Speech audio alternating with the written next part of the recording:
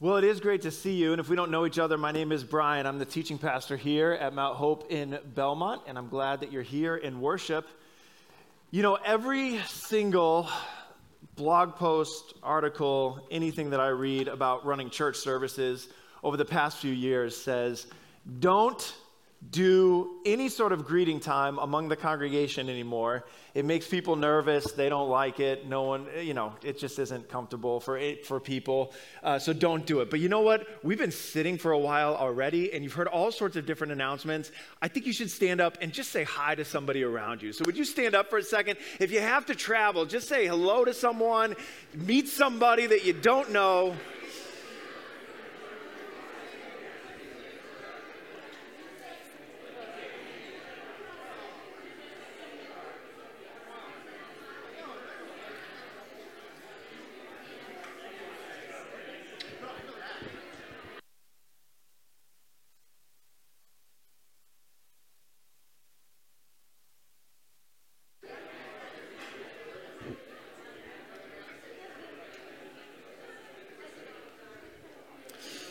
All right.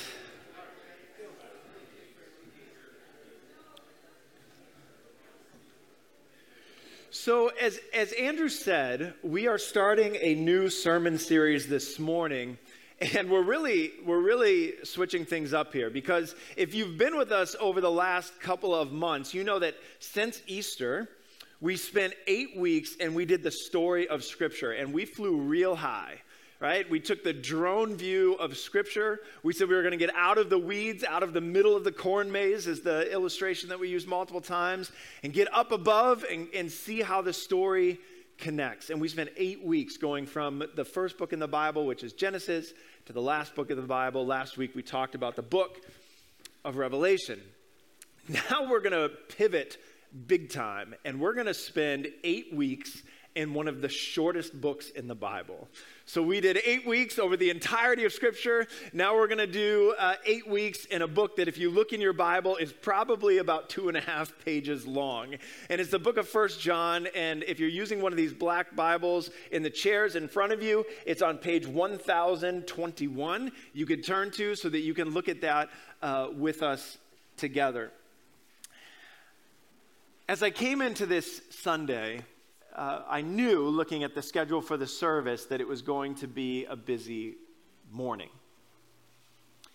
And so I prayed, and as I was preparing, I said, God, help me figure out exactly what you want to be said this morning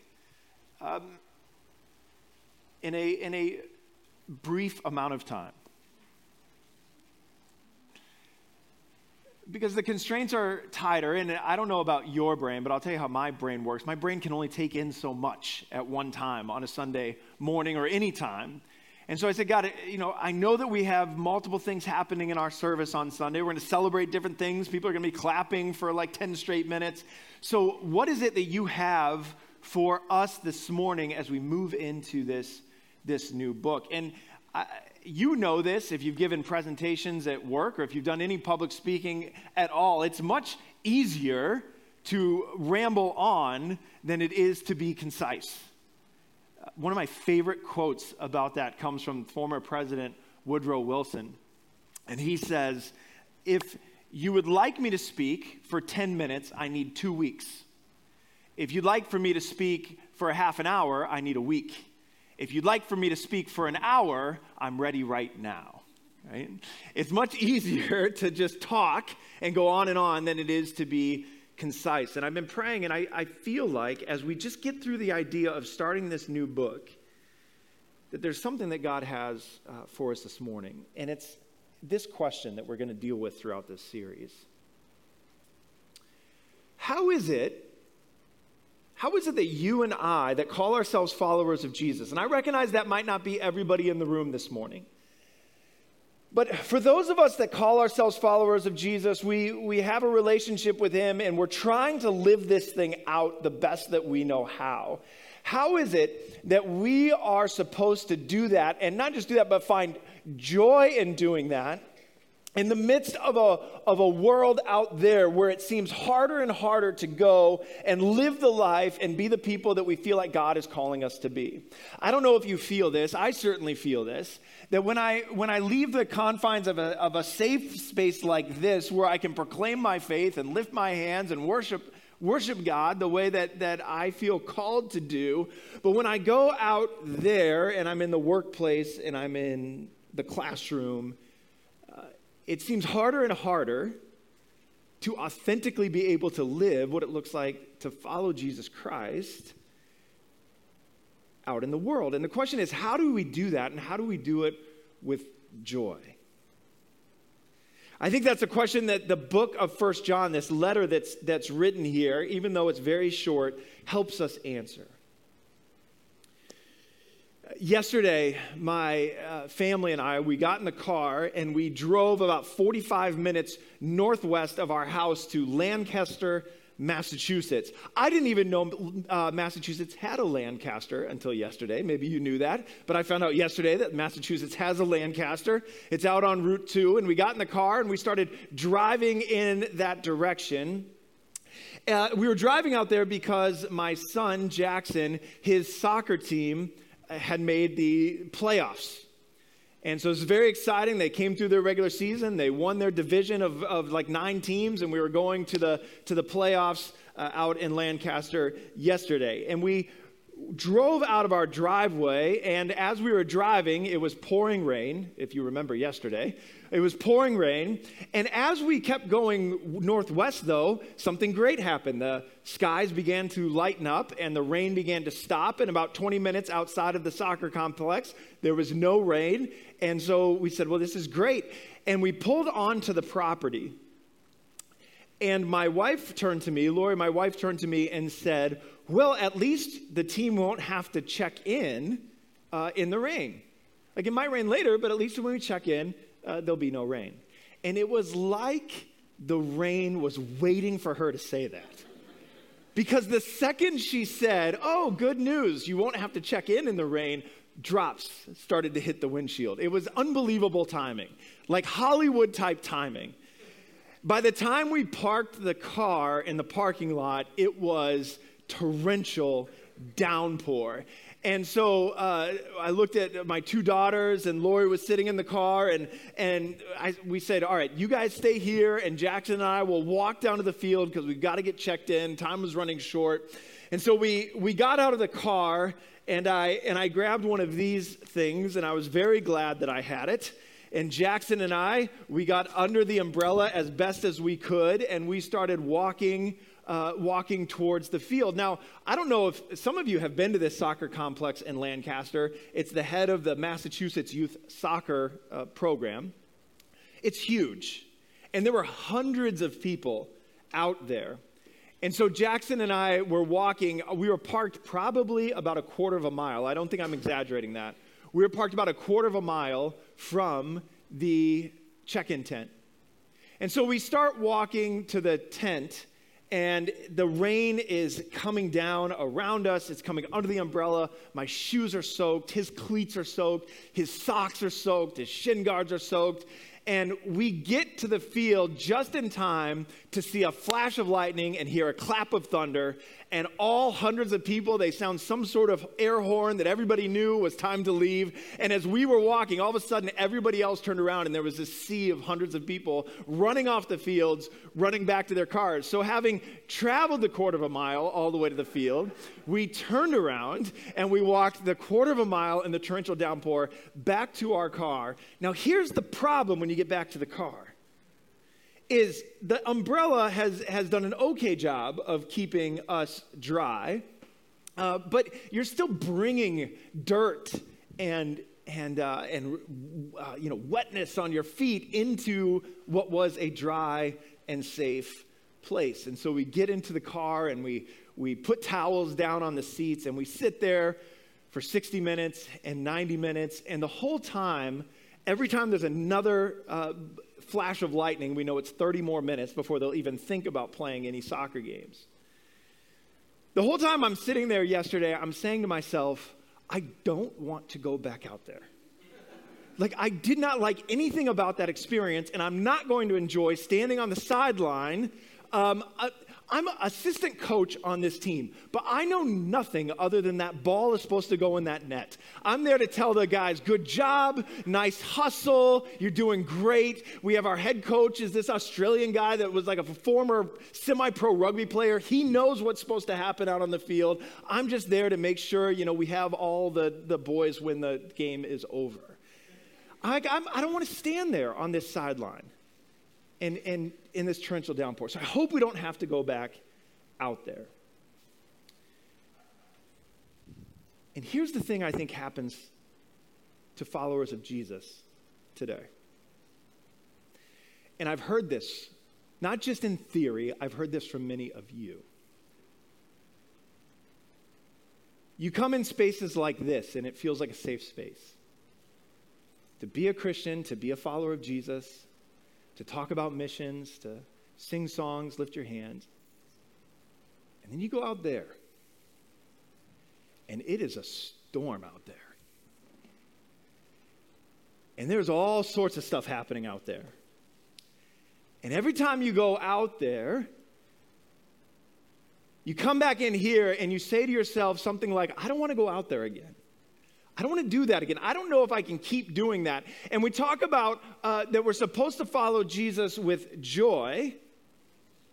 And the question is, how do we possibly live with joy in what is a very stormy world? Because Jesus came and he said to his disciples things like this in the Gospel of John, which I believe was written by the same John that writes this letter that we're in. Jesus said, these things I have spoken to you, talking to his disciples, that your joy may be in you, that my joy may be in you, and your joy may be full.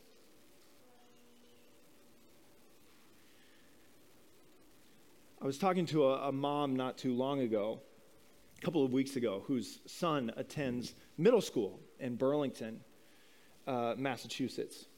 A family that's a part of our church.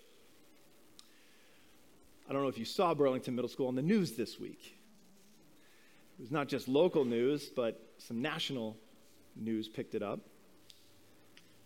And this woman's son was having a really hard time because he said, Mom, they want us to all dress up for Pride Month, and I don't feel like I can. And she said to him, well, be respectful. Don't be disrespectful to anybody. But you don't have to dress up. And he said, well, some of my friends said that they were going to wear like red, white, and blue because we didn't do anything for Memorial Day, and we want to try something. And so he did. And some kids were very disrespectful at that middle school. Super disrespectful. I don't think that this boy was. And yet, because he wore red, white, and blue, he was lumped in with the group.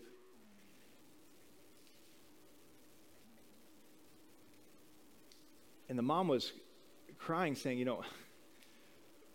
my son we just want to love people and respect people and love Jesus. And we're not sure how to do this anymore. And I don't know if you feel that. I certainly do. John writes his letter to Christians facing a similar thing. Like, not Christians that necessarily want to be on the news or start a Twitter campaign, but Christians that just want to love Jesus and be able to authentically follow him as people that have found their ultimate meaning and purpose and eternal life through Jesus Christ, but then also go into their workplace and go into their classroom and work alongside people. And yeah, maybe we disagree on certain things or we don't see eye to eye on certain things, but we can love and respect each other, and that's okay. And it's getting harder and harder to feel like we can do that. So how do you live with joy in the midst of all of that? There's an author and a pastor named David Fitch, and he wrote a book called Faithful Presence that I found really helpful. And in the book, he says that for Christians, there's like 3 circles that we live in. One of them he calls the close circle. And he says the close circle is kind of like home. Like, I hope this is a close circle where people that believe like-minded things, and of course, everyone is welcome to come and visit, but many of us in the room call ourselves followers of Jesus. And we get together, you have a Bible study, you have a small group, there's a close circles. It's like home. And then he says there are things like in our world that are, for Christians, that are dotted circles, and that's where we are the host. So there are times where, as followers of Jesus, we would say, hey, we know that we follow Jesus and you don't, but come and join us. Come and be a part of, come see what we're doing. Come to the outdoor worship night. We'd love to have you as our guest. Sometimes Sunday mornings is the dotted circle where we invite people. And then he says there's also these moments where we live in what he calls the half circle. And the half circle is when we as Christians are the guests in the world around us. Now, the challenge for many of us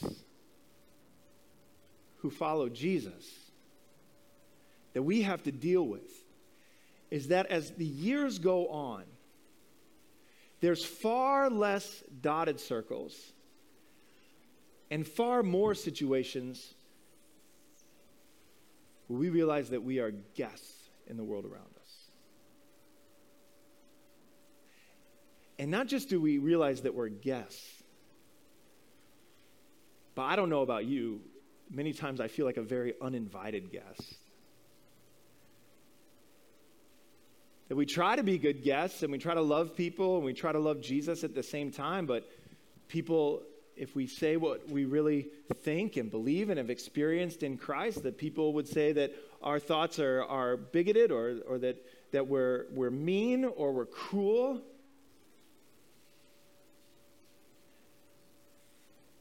And it's really hard to be a good guest when it feels that way.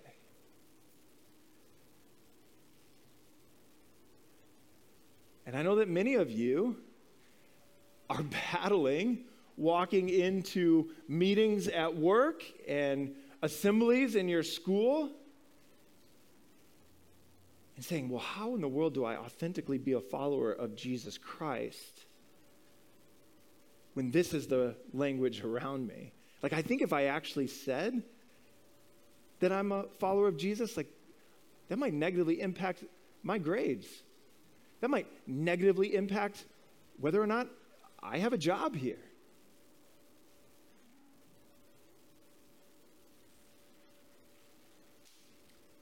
A couple of weeks ago in May, I found myself in Dallas, Texas, for a conference. And I remembered that there was a couple that attended here in Belmont for a number of years that had moved to Dallas. And their names are Lester and Joe Samuel. Some of you probably remember Lester and Joe if you've been around for a little while. And so I got together with Lester and Joe for dinner one night while I was out there for this conference, and we had a great time. And I said, what's the biggest difference between living in Boston and living in Dallas? And we were talking about they moved from India to Boston and started coming to this church. And we were talking and laughing about some of the different things that as they were adjusting to life in a new culture, and we were meeting each other, some of the things that had happened. I said, well, now you've moved to a whole different part of the United States, a very different culture, even within the United States. What's the biggest difference that you notice? And I thought they might talk about accents. I thought they might talk about cowboy hats. I thought they might talk about, whatever it is that you think of when you think of Dallas, Texas. But what they said was there are way more of these types of circles in Dallas. We walk into coffee shops and there's Bible studies everywhere. And we feel so much more welcome and at home in Dallas than we did in Boston. With that said, they did say to me, but if we got the chance to move back to Boston, we'd do it in a second, all right? So don't feel like they've abandoned us completely. But that was really interesting to me because I think that that's true and I think that we feel that.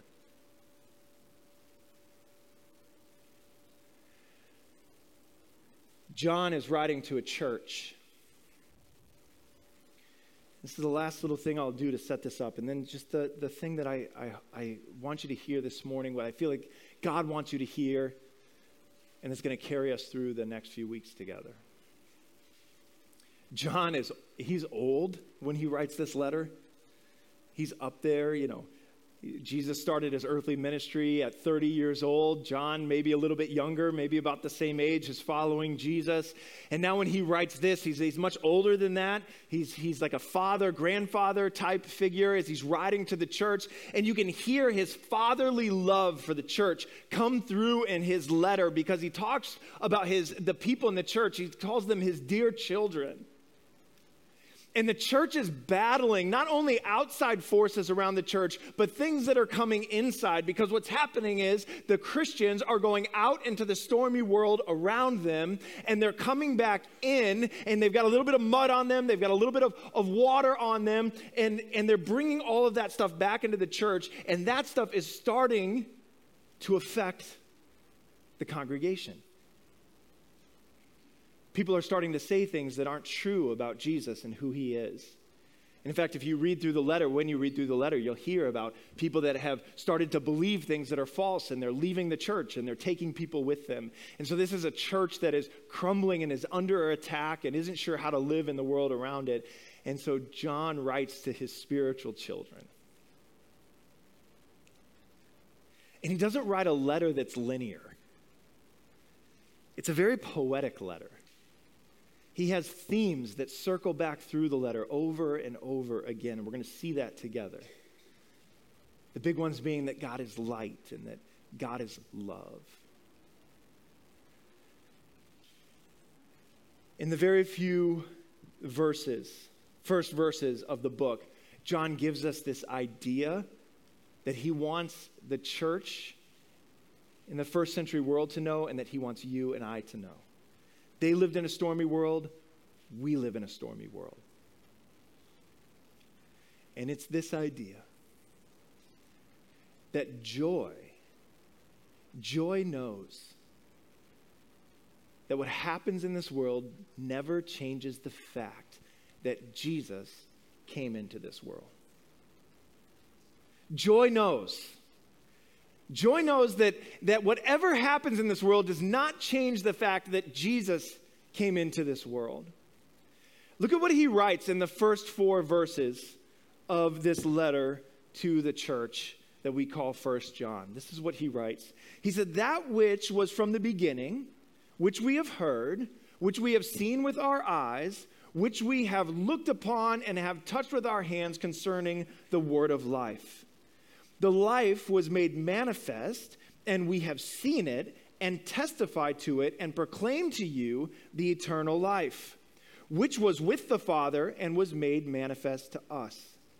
That which we have seen and heard, we proclaim also to you, so that you too may have fellowship with us. And indeed, our fellowship is with the Father and with his Son, Jesus Christ.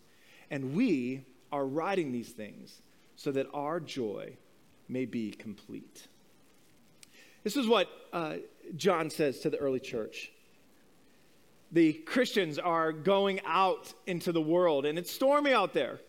And things are being said about who Jesus is, and they're coming back into the church. And as we go through the letter, we're going to see that people are beginning to believe that maybe Jesus really wasn't from God, or maybe Jesus really didn't come down to this earth. And John says very early to the believers, you want joy in a stormy world?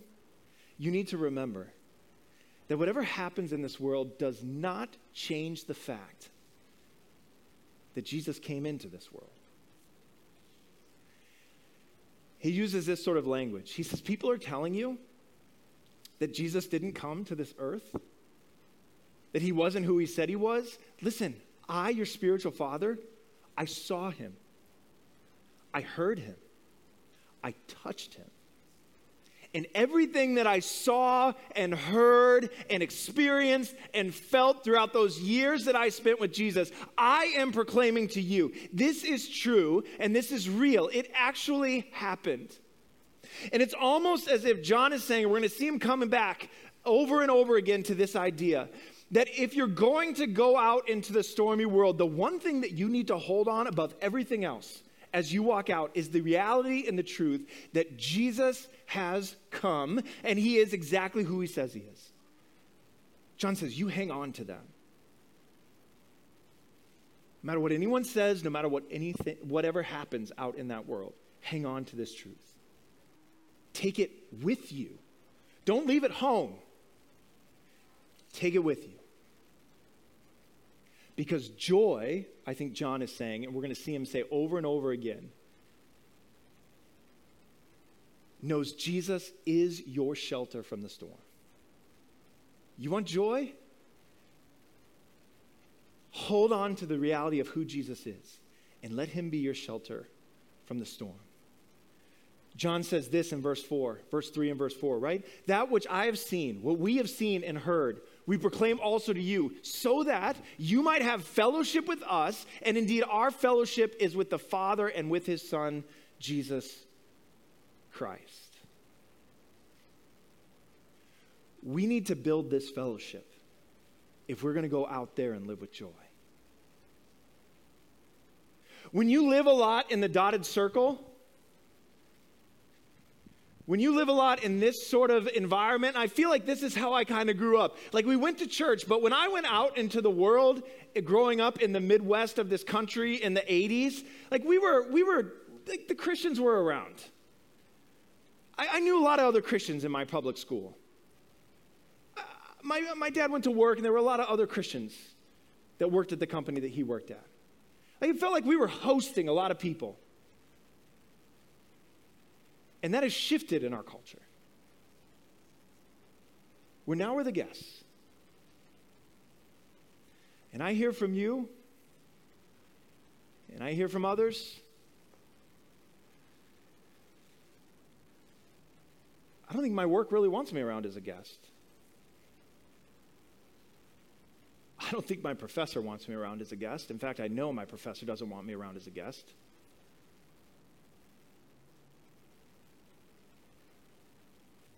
My kids don't really want me around as a guest.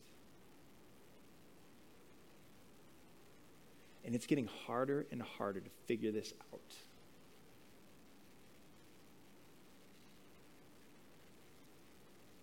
When you're living in the dotted circle, and this is your experience most of the time, I think church can very easily become that kind of place that you go and you get some life hacks about what it looks like to live a better life, more efficient life, better quality life with Jesus. But church can't be that. Well, church should never be that, but it becomes that in a consumer-driven culture. That's a different sermon for a different day.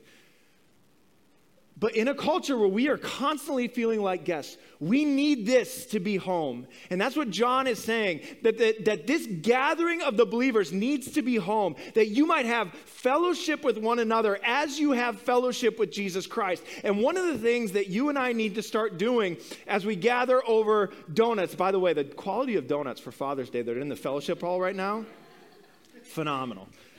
But as we gather over coffee and donuts and all of those things, we have to tell the stories of what we're actually facing.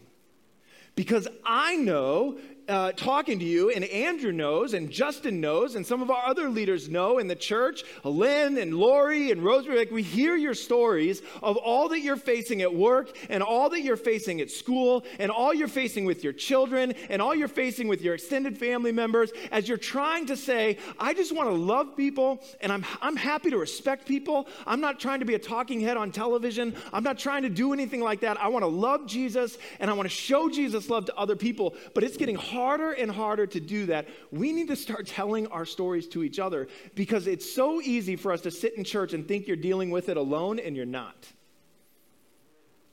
So this needs to be the place where it becomes home, that we can talk about these things and encourage one another and support each other. The one thing I hope that you leave with today, I'm going to invite the worship team back as we close out our time together. The one thing that I hope you leave with today, the one thing that I think John is telling this early church and that we're going to come back to over and over again, is that a stormy world does not change that you've seen, heard, and know Jesus. If you follow Jesus Christ with your life, I mean, you've made that decision. You have repented of your sin and you have built relationship with him. You have a story of how God invaded your life and invaded your world and did something amazing inside of you. He transformed you. He made you new. He forgives your sin. And nothing that happens in a stormy, crazy, turbulent world changes that reality. And John comes to his church and he says, my children, I know you're in the middle of it, and I know you're dealing with a world out there, and I know that world is coming inside of the church, but I want you to know, and I want you to remember that I have seen Jesus, I've heard him, I've touched him, I've experienced him, and everything that he is as the one who was there before the creation of the world and who offers us eternal life is true. And that does not change, even if you find yourself living here a lot more than you find yourself being able to live here. It doesn't change who Jesus is. And I feel like some of you need to hear that this morning because you're in it and you're battling the storm. Hang on to the reality of who Jesus Christ is. And I want to challenge you over the next few weeks. This letter is very short. I wonder what it would be like if we committed over the next 8 weeks as we are in this letter to either read or listen to what John says here every single day. Take 15 minutes. You want to listen to it? Go for it. You want to read it? Great. You want to mix it up? Fine. But what if you took in the words of this book that John's writing to a church that is in a similar position as many of us, to hear that over and over and over again, what it is that God calls us to do? That's my challenge for you, that we would do that together in the coming weeks. Let's pray together. Would you bow your head and close your eyes with me? God, I thank you for this reality. I thank you for the truth that no matter what changes in the world around us, you never change. And the reality of who Jesus Christ is does not change. And Lord, I pray for the person in this room that is struggling with this tension. That trying to live for Jesus, trying to live for you, and trying to live in this world is sucking the joy out of following Jesus. God, would you restore that joy today? The joy of knowing you, the joy of being a part of the family. Would you restore it and make us complete? And would we hold on to you no matter what? I pray it in Jesus' name. Amen. Would you stand with us and we'll close out our time together in song.